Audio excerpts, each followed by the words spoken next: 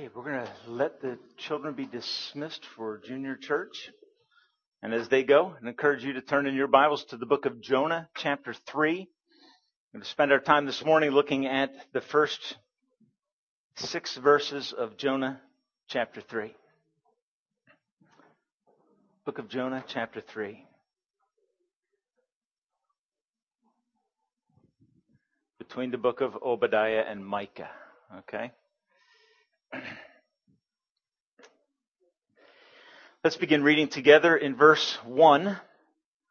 And most of you remember what happened at the end of chapter 2. Jonah is, after being incarcerated, and the great fish is redeployed on the beach by an act of God, whereby he saves the life of his prophet and then sends him back on mission. Verse 1 of chapter 3. Then the word of the Lord came to Jonah a second time. Go to the great city of Nineveh and proclaim to it the message I give you. Jonah obeyed the word of the Lord and went to Nineveh. Now, Nineveh was a very important city. A visit required 3 days. On the first day, Jonah started into the city. He proclaimed 40 more days and Nineveh will be overturned. The Ninevites believed God. They declared a fast, and all of them, from the greatest to the least, put on sackcloth. When the news reached the king of Nineveh, he rose from his throne, took off his royal robes, and covered himself with sackcloth and ashes. This is a story of profound impact. This is the story of something enormous and large happening through a willing individual. This morning I want to ask you this question. What is it that makes such great impact possible? What is it that allows and causes the love of God to go into a world like ours and to make an enormous difference? That's the theme of this whole book. Love of God for sailors, love of God for Jonah, love of God for Nineveh. How does the love of God, the mission of God, get done? How does it happen? Well, at the beginning of this passage, it tells us that God is telling Jonah, go to that great city of Nineveh. It's the third time the word great is used in terms of a larger category. In the first chapter, there's a great storm. Second chapter, there's a great fish. In the third chapter, there's a great city. The storm is a symbol of Jonah taking the wrath of God and bringing deliverance for the people on the boat. In chapter 2, the great fish is an analogy of salvation. The fish comes to rescue Jonah in the midst of his rebellion, puts him back up on the shore alive when he should be dead. This chapter is about a great city that desperately needs to hear the good news of the gospel. But the messenger has demonstrated great reluctance. And in this story, we're going to find that God changes him. What are some simple facts about this great city? One is that it was an impressive city. Verse 3 of this chapter says it would take 3 days to traverse the city. The idea is to walk through all the streets and to proclaim the message of repentance to all of the people there. It would take 3 days, averaging approximately 20 miles of walking per day. It was a city that was great in its military, economic, and cultural might. It had it all. The largest city in the ancient world. It was an imposing fortress. When you walked up to the city of Nineveh, it was meant to make a statement to you about the grandeur and about the power of this incredible symbolic city. A city that one writer said was not built to be admired, but built to be feared. To say this is the unconquerable citadel, if you will. This is the place where all are safe. But it was also a city that had a great reputation. It was known for relentless violence and cruelty. If you look down to verse 8, the king calls his own people to repent of their violence and of their cruelty. In their chronicles, King Ashurbanipal II said this. And this was just, they would record their exploits, violent. But they would record them for antiquity to make a statement about how imposing and phenomenal this city was. He said this. He said, I caused great slaughter. I destroyed. I demolished. I burned. I took warriors prisoner and impaled them on stakes. And if you read through some of the history, you find literally flayed people alive, hung their skins on the walls of the city. Why? To show how impregnable this fortress was. And folks, cut Jonah a little bit of slack. Don't excuse his obedience, but cut him a little slack. Okay, it's easy to look at him and be critical. What we really should be doing is looking at Jonah and seeing ourselves. God has a world that He's called us to reach. It's going to require a great impact for us to change and to transform the world that God has called us to live in. He's called Jonah to go to this great city and to do the impossible. A city that couldn't even be surrounded with an army. It was that large. And Jonah goes in with an 8-word message. Yet 40 days and this city will be overthrown. And they're thinking, really?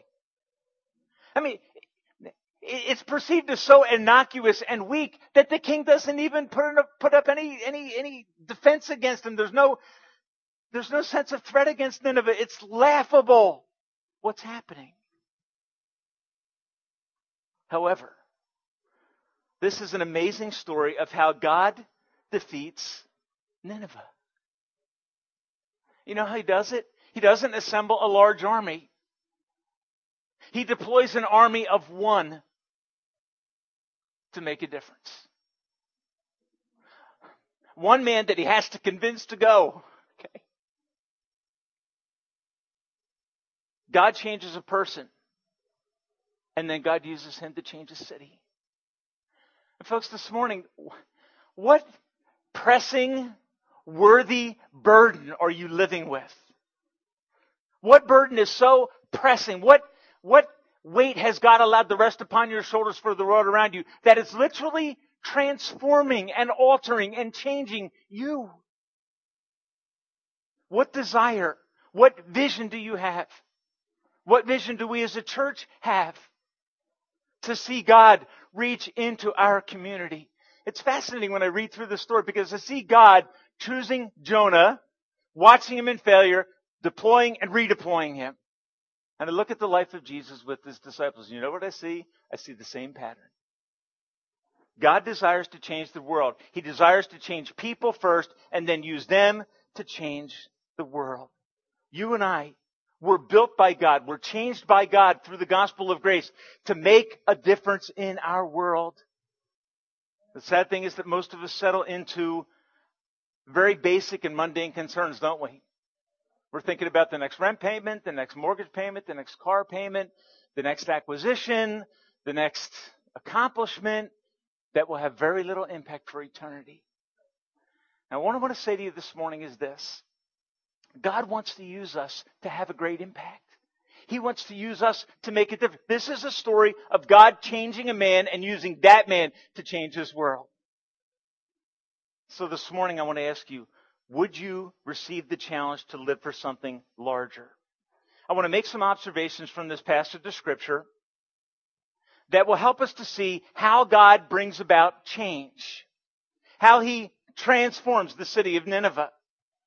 And the first thought that emerges in verse 1, the word of the Lord came to Jonah a second time. Okay, if I'm going to be an agent of change, here's what I need to realize. There are going to be times when I hear the call of God and I fail to fulfill it. Or I get started fulfilling it and then I get weak and I stop fulfilling it. And what am I going to need? I'm going to need God's persistent grace. His grace that pursues me when I know what He wants me to do and I'm not doing it. I'm going to need to remember that He is a God of persistent grace.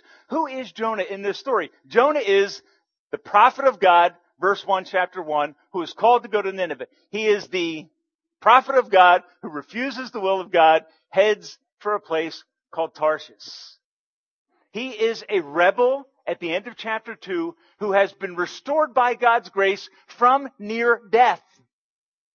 God has rescued him. And now in verse 1, what is God doing? God is redeploying a proven failure for a critical task.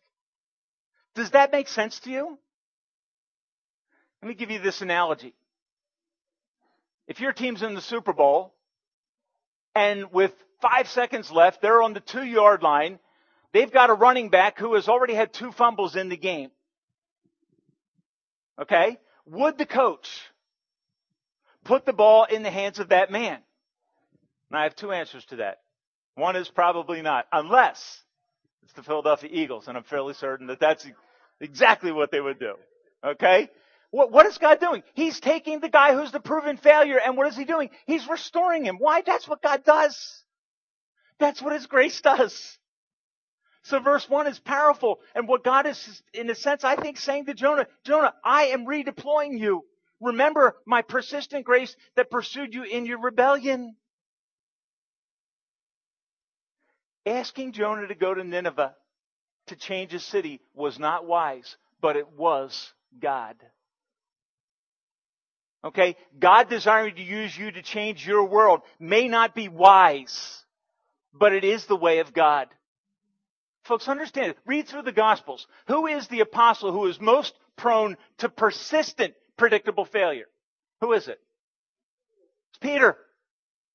Who does God choose in the book of Acts to be the leader? The least likely person? Who has been overwhelmed by the persistent, relentless, pursuing grace of God. That's what God does. He allows Jonah to go through a series of difficulties and struggles so that he can see who God is. So that we can see that in his rebellion, great grace met a greater sinner. Jonah is a great sinner, but great grace is coming to him. Why would God do that? So that Jonah could go to the city of Nineveh with confidence as a sign, Jesus says in Luke chapter 11. And we know that Jonah is a sign of the death, burial, and resurrection of Christ, but Jonah is also a sign of a man who rebelled against God and was restored. He's a sign of grace. A man who descends to a place of near death and is rescued by a sovereign God through a great fish who restores and saves and preserves his life. Why? And we don't know exactly when Jonah arrives in Nineveh. We don't know what the city of Nineveh knows about the experience of Jonah.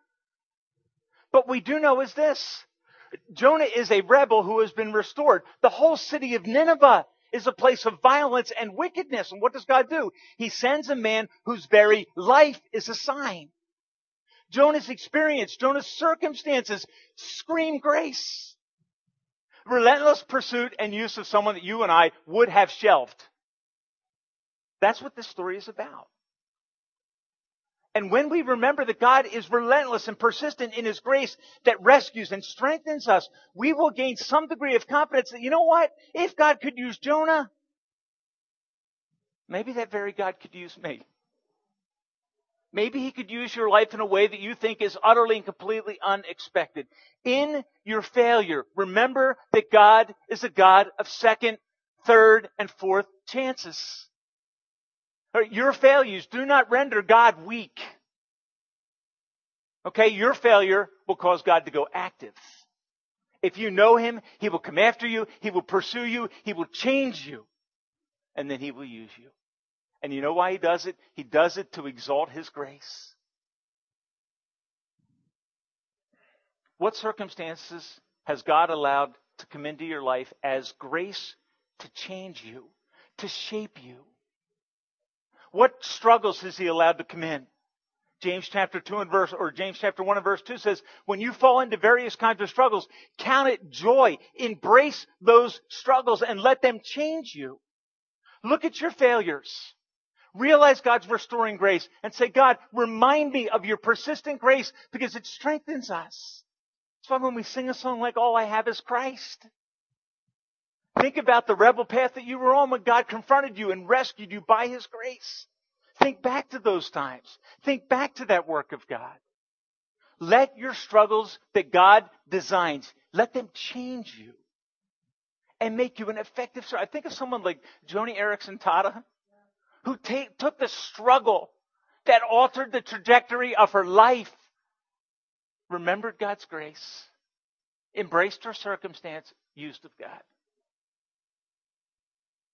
May God remind us that His grace is able to do abundantly more than we could ever ask or think. 2 Corinthians 12, this is what Paul comes to. My grace is sufficient for you. Folks, listen, if God could take a man like Jonah and use him, I have good news for you. He can use you. His grace can conquer your deepest sin and rebellion. But in order for that to happen, you have to take the next step. Verse 2, God says, Jonah, go to the great city of Nineveh and proclaim the message that I give to you. All right, go to that city and don't share your opinion. Share the message that I give to you. Now, the message that God gives to Jonah is small. It is apparently weak and inadequate. But in the hand of God, what does it do? It does what humanity could not do. It does what no army could do. It turns the city of Nineveh upside down for the glory of God. So what do I need to do? In response to the second verse, what does Jonah have to do? Jonah has to respond to the call of God. The calling of God that is the defining issue in his life. So verse 1 says, the word of the Lord came to Jonah again, a second time. Go to the great city of Nineveh. What is the idea? The idea is this. Jonah, you are my prophet. You are my messenger. Go where I am sending you. And as Jonah responds to that, as he realizes that this call of God is not a suggestion from God, but it is the authority of God that is to define his purpose for life, just as it is for us with the Great Commission. The Great Commission is not God's suggestion to the church about how they may want to operate. It is the authoritative call of God. And when we yield to that call and say, God, I want to be available to be an agent of change in my sphere of influence, guess what's going to happen? Things that you can't explain, that you will never enjoy until you make a decision to say, you know what? I am tired of lethargy spiritually in my life. And I am going to wake up and submit myself to God's calling. That He's not altering His calling, folks. His plan for your life is not up for alteration and change. Why did God pursue Jonah in chapter 2? Why did He go after him? Well, you could say He went after him to punish him. I would argue that He went after him to change him. He went after him to alter the direction of his life. While Jonah was going towards the east, God was saying, Jonah, you're going to the west. Because God, in His pursuit, is not successfully ignored. God pursued him to change him, to shake him out of his self-centeredness, a man who wanted life on his own terms. God puts him back on the beach, probably on the shores of the land of Palestine. And God does not redefine his calling. God does not negotiate a new job description for Jonah. He doesn't comfort Jonah saying, that must have been really awfully difficult. None of that. You know what He says? He says, Jonah, get up and do the work that I've called you to do. And I think one of the greatest life-changing things in your life will be when you realize that the circumstances that God has allowed to come into your life are meant to change you and to draw you back to the calling that God has for your life. He wants to deploy every one of us for His call. Why? Well, I think here's what you'll find as you study Scripture. You will find that the God that you serve, if you know Christ personally, you will find that God is a sending God. Okay, throughout Scripture, what is God doing? God is deploying individuals. God is deploying nations to do what? To make a difference for His glory. Think of the story of Abraham. God chose Abraham, and Genesis chapter 12 and verse 3 He says, Abraham, I am choosing you so that you might be a light to the nations. Through you, all nations of the earth will be blessed. Go into the book of Isaiah and read about the call of the nation of Israel. Why did God call the nation of Israel? Was His goal simply to bless them and make them special? Absolutely not. If you think that's what God was doing with Israel, you do not understand the history of the Old Testament. God saved Israel. God redeemed and restored Israel to deploy them to be a light to the nations. Now what happens? What happens is we tend to look at life from a different perspective. We don't approach it as God is sending us, calling us. We look at life from this perspective. We look at life and say, what opportunities has God put into my life so that I can maximize my opportunities and my joy in life? When we really should be saying this. We really should be saying, what opportunities has God put into my life to minister to others, to serve? In America, we have the right to life, liberty, and the pursuit of happiness. What do we tend to think? We tend to think about us and ours. We tend to look at opportunity to see, how will this help my life? How will this advance my career? It's not to say that working on those things is wrong, but if my life is consumed with those lesser things, the greater things of God are never going to happen through my life. Until I realize that along with the working out of our career and the various things that we're doing in our life, God has an agenda that is over top of all those things. It's bigger than those things. He confronts Jonah to change him, to break away those presuppositions about his own life and purposes and happinesses. He demonstrates to Jonah that he is a God who sends. And you know what's fascinating? When you come into the New Testament and begin to read the Gospel of Matthew, what do you find? Jesus chose 12, and what did he do? He sent them. After doing what? After changing them by his personal ministry, and then ultimately by the power of the Spirit. And at the end of Matthew 28, what do you find? You find Jesus, God in flesh, sending the disciples out into the world. Into what kind of world? A world very much like the world of Jonah. Rome wasn't a pleasant country in regards to those that were perceived to be insurrectionists. They killed them. They persecuted them. But God is a sending God. And so Jesus calls 12 and he says this. He says, as the Father sent me, so I am what? I'm sending you. Why? That's the heart of God. And folks, until I yield to this, I'm not going to know the power of God in my life. I'm going to be like Jonah on a separate path. And God's saying, come over here and I will fill you with my power. Yield to God's calling in your life. Recognize before God how easy it is for us to get caught up in the temporal zone in our lives, living for things that will not matter later. Folks, here's what I would challenge you to do. I would challenge you to ask yourself this very simple question. Am I living for something that is really worthwhile? Meaning that the overall dominating calling of my life. Is it something that will matter in eternity? On your deathbed. The things that you are seeking, will they satisfy in the end? Okay, folks, look, there's one thing that's going to last forever. You know what it is? People. People. And sometimes we have to shake ourselves like God shook Jonah. God put him in a place, a furnace of affliction to purify him so that when he comes out, verse 2, Jonah, go to the great city. Verse 3, and I love the response. Jonah obeyed the word of the Lord. Okay, in chapter 1, what happens? The word of the Lord comes. Jonah go to Nineveh. Jonah says, I'm not going. Gets on a ship and he heads in the opposite direction. Now what has happened? God has put Jonah through a set of circumstances that have his attention. Let's all admit this. If God put any of us in a fish, preserved us there for 3 days and 3 nights, and then spit us up on the shores of Palestine, we'd probably be looking up, not down. Right? I think we would say, you know what? I'm all ears. So you have to ask yourself this question. What circumstances is God bringing into your life? What opportunities is he bringing into your life to show you his calling? So that we begin to look at all of our life as an opportunity to fulfill this larger mission that will matter at the end of our lives. It'll matter when you retire. It'll matter when you're on your deathbed because you have touched people. That's the heart of God. Who are you stretching to reach and to serve like Jesus? Okay, that's the question I need to ask. How am I responding to the Great Commission, the call of God upon my life? That's what Jonah had to wrestle with. Third thought. Go to the great city of Nineveh, verse 2, and proclaim to it the message that I give you. Jonah obeyed the word of the Lord and went to Nineveh, verse 4. On the first day. And this is just, what is it? Just a simple embracing of God's plan, of God's strategy. That's what's happening here. God said, go to Nineveh. What's Jonah say? Now, as a changed man, he's like, okay.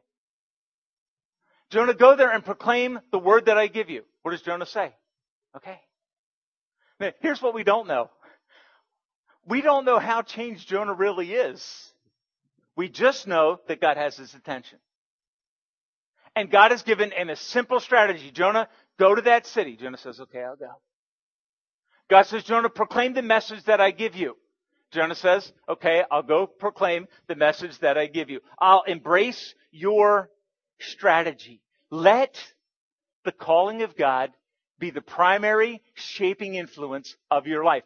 Underneath of that umbrella, be fervent in your pursuit in every area. Pursue excellence, but don't ever pursue excellence in a specific area to the degree that we forget that we live under a larger umbrella calling of God. Okay, everything we do falls under a larger purpose. God is shaping us for the larger purpose. Enjoy the other things in your life. Pursue them. But don't let them eclipse the calling of God that brings greater joy and that is the defining principle of every Christian's life. What is the strategy that God gives to Jonah? And just put this in one sentence for you. It is a simple message from God that is delivered through a weak human vessel. Okay? I can't imagine what Jonah is. Jonah, go to Nineveh. He runs, God restores him, he comes back. Jonah, second time. Go to Nineveh, proclaim the message that I give you. And then he's like, okay, so what's the message? Folks, you know what it is? In English, it's 8 words. 8 words. Yet 40 days, and Nineveh will be overthrown. Okay. It's a simple message, and it's a simple strategy. I think what we tend to do is we tend to complicate our God-given calling. We complicate it. We add in all different kinds of factors. What is the message that God is giving? 2 things. I think it's this. Judgment is coming. But I think yet 40 days is what? What is that? Think through the Old Testament. 40 days was the amount of time that it rained and the judgment of God came. 40 days.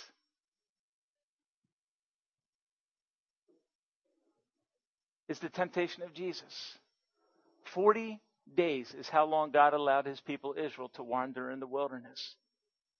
Why? The judgment of God. Okay? Now, in giving this message to Nineveh, what is God doing? Yet 40 days and Nineveh will be overthrown. What is he saying? You have 40 days to do what? What's the implication? Repent. Turn from your sin. Folks, the message that we have to take to the world around us is this. Sin is serious with God. God has provided a Savior. Jonah is what? He's a symbol of God's grace. He is a man who deserved the judgment of God, had a near-death experience, is rescued by God and restored to service. Jonah is there as, what is he? He's proclaiming to them, there is grace for you if you turn, as there was grace for him. That's why in Luke 11, it's what Jesus is saying. Jonah was a sign to the people of Nineveh. A simple message that is not easy to share. Can we all be honest real quickly this morning? The gospel is not complicated. I won't embarrass you this morning. But I want you to think in your own heart this morning. When is the last time you followed God's simple strategy? Go into all the world, all the time, every place, and preach the gospel. Okay, I could ask you to raise your hand and say, if you shared the gospel in the last 6 months, please don't do this. Okay? Could you raise your hand? Could you say, Tim, in the last year, I have shared a simple message, a simple strategy that changes the world. Folks, what happens? Let's be honest. We get embarrassed. We get afraid. We get nervous. We don't want to be rejected. God's call to Jonah is go to the fortress. Put your life on the line, Jonah. Sacrifice to proclaim a message of hope to them. Jonah doesn't want to do it, but he goes out of simple obedience. He doesn't want to deal with God's judgment. So he goes and preaches God's grace. How changed is he? I don't know. But you know what? God uses him. God uses him with a simple strategy and a weak vessel. I was reading a blog the other day, and in it, the writer was talking about preachers from the 18th century. One's name was Alexander Maclaren and another was Charles Spurgeon. John Wesley, John Whitefield. Three of those men were phenomenal evangelists, just experienced a great outpouring of God as they proclaimed the simple message of God through weak vessels. Alexander Maclaren experienced less success in terms of seeing people come to Christ, and he was asked about that. He was asked about how he felt about that, living in such an arena of great heroes of the gospel. He was asked about how he felt about the results, and here's what he said. And this is just something that struck me. He said, look, they may preach the gospel better than I do, but they can't preach a better gospel than I do. Folks, let that sink in. You know what we do? We go to God and say, God, I'm not gifted. That becomes the excuse for disobedience, if I put it simply. Okay, God has called us. And you know what we do? We look at people that are more gifted and more capable and more effective. And that becomes the excuse for disobedience. Look, there may be people that are more effective. They may be more outgoing. They may be wired quite differently than you are. But please understand this. They are not capable of preaching a better gospel than you preach. They're not capable of sharing a greater hope than God has given you to share. So let the gospel of God, let the message of God, 40 days, judgment's coming. They repent. That is an unbelievable thing. Folks, every time you see someone come to faith in Christ, I hope that you are humbled and blown away. Because what you are experiencing is cooperation with God in this effort, a simple message through an inadequate vessel. That's what God throughout Scripture is doing. He's bringing these great reversals. He's using the unlikely person to do the impossible. That's what happens with Jonah. Nineveh should not be changed. And here's the question. Was Jonah right when he said Nineveh would be overthrown? Answer that question. Depends on what you mean by overthrowing Nineveh. Did God overthrow Nineveh? Did he change it? Flip it upside down? The answer is yes. He did it through Jonah. Who, I'm going to be honest with you, as I read through the rest of the book, I don't think his heart's fully in it. But God is using him. Because he is simply walking in obedience. Folks, what would God do through your life, through our church, through the church of Christ in this community, if we took seriously the call of God? We're amazed by his grace, yielded to his plan, embraced his strategy, and that is, you know what? As I go, I'm going to trust God. Here's what Paul said in Romans 1:16. Paul said, I am not ashamed of the gospel of Christ. What is it? It is the simple message. Christ died for our sins. You're a sinner. He was buried because he died.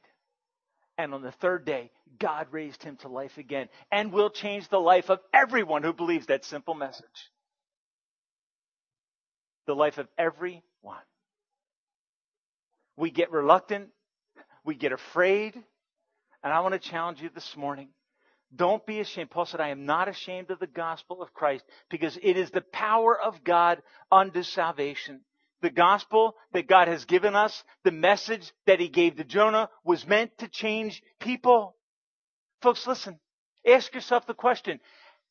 And this is how you feel. You read the story of Nineveh and you're thinking, how could Jonah not follow God? He had an audible. Folks, we have it written. We live after the cross. We know the means of grace. We know the way that people can be forgiven for their sin through the death of Christ. We remember this. May God help us. May God challenge us. May God send us out into the world, not to use the world in our circumstances, in our jobs, in our families, in our houses, not to use them for personal benefit, but to say, God, how can I serve through the means that you have put into my life so that I can be an agent of change? Folks, this is just such a phenomenal privilege. God sends you to serve the world you live in. And the last thought that just emerges is when Jonah goes and does what God tells him to do, what happens? Verse 5, the Ninevites believed God. which is probably, I'm going to tell you this, there's miracles all over this book. The storm, the fish. If you said to me, Tim, what is the greatest miracle in the book of Jonah? I think it's this. The Ninevites believed God. They heard the message of judgment and they were broken by it. Folks, please understand, who would have thought that, look at verse 8. These are people that have a reputation. They are violent. They are of notoriety because of their wickedness. And the message of the gospel comes and bam. And an effect and a result that Jonah cannot take credit for. He can't leave saying, I was amazing. Right, you're like, Jonah, what'd you do? What'd you say? Wow. It's ridiculous. But God used it. Sometimes the simplicity of the gospel, we're afraid to share it. Folks, when you share it, what are you doing? You are partnering with God. And when you partner with God, what's going to happen? Good things that will stun you and amaze you and will change your workplace into a mission field. That will change you from being a person that simply goes in to get the paycheck, a person that goes in to serve. And as you see this new vision of your Nineveh, God is going to fill you with perspective and wisdom and knowledge on how you can transform your spheres of influence into mission fields where God can use you to bring this simple strategy, a simple message through a weak person. If this morning you're weak, praise God. He wants to use you. He doesn't need greatly capable people. He'll use them, but he doesn't need them. When we say, God, I'm not X, Y, or Z, therefore I can't. God is not all ears for that kind of excuse. You know why? He doesn't need your great gifts. You know what he needs? He needs your surrender. He needs you to go into work. He needs you to go into your school environment. He needs you to be with your family and in your neighborhood with an eye. And folks, please understand how I say this. Just an eye towards the needs that is there. I was with Dave Eder Sr. the other day, stopped at a pizza place to get a cheesesteak. I'll share this with you because the cheesesteak was so good. No, that's not. There was a guy pulls up on a Harley and he's a biker, so started talking to him. Okay, please this didn't end up being a gospel conversation fully, but starting. Engaged him in something that I enjoy doing. Started talking to him. Turns out he knows a guy that I did a funeral for 20 years ago. Remember me telling you about the ride with the pagan motorcycle gang? This guy's friends with 3 of those guys. Got talking. I just ended up giving my email address. I said, call me if you ever want to go for a ride sometime. Hopefully not with the people we rode with last time, but very good. And all this, folks, all I'm saying is this. Please, and don't think, oh, you just can do that. Just let God transform every sphere of influence into an opportunity. Don't look at life and the blessings that God has given you simply as opportunities for your joy and satisfaction. Let those places where God has made you capable, let that be an avenue for the gospel. Let the respect, the esteem that people have for you in a certain area, let it be an avenue to ask God, God, where are you opening doors? God had to transform Jonah through a difficult circumstance so that he could see that the call of God wasn't going to change. He had to embrace a very simple strategy. And what he did, what happened? Nineveh repented. Great and small. When the king heard what was happening in his city, what does he do? He declares a fast. His heart has changed. What, because Jonah was so bold and brave and awesome? No. Because Jonah went and did what God told him to do. Reluctantly at very, very best, I would say. And yet God used him. Because the great sin of Jonah and the great sin of Nineveh was not an obstacle to the greater grace of God. Folks, there's no one in your sphere of influence that God can't change. There's no one sitting in this room this morning that is beyond the reach of amazing. You may be beyond the reach of religious grace, the grace you get because you work, but you are not beyond the reach of marvelous, amazing grace. And if you're a Christian this morning, you look at your life and you may say, Tim, my life is riddled with failures. Realize this. Everybody sins like Nineveh. We all need amazing grace. Every one of us in this room. Great sin is met with greater grace. If God could use Jonah to change his world, guess what he can do? He can use any willing Christian who is willing to stop seeing their life as opportunities for personal benefit and willing to see their life as a mission field where they can serve God.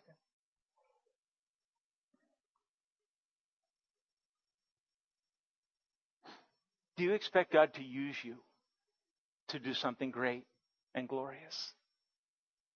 Do you pray that He will do that? May God put in our hearts a fire, a desire, a change of perspective. And may He do it through whatever He needs to use to change our perspective, to lift our eyes up out of us and ours to, hey, there is a vast world that God is drawing us into. And He has a simple strategy. Take the good news of Christ and make a difference in your world. Let's bow our heads together this morning. Father, as we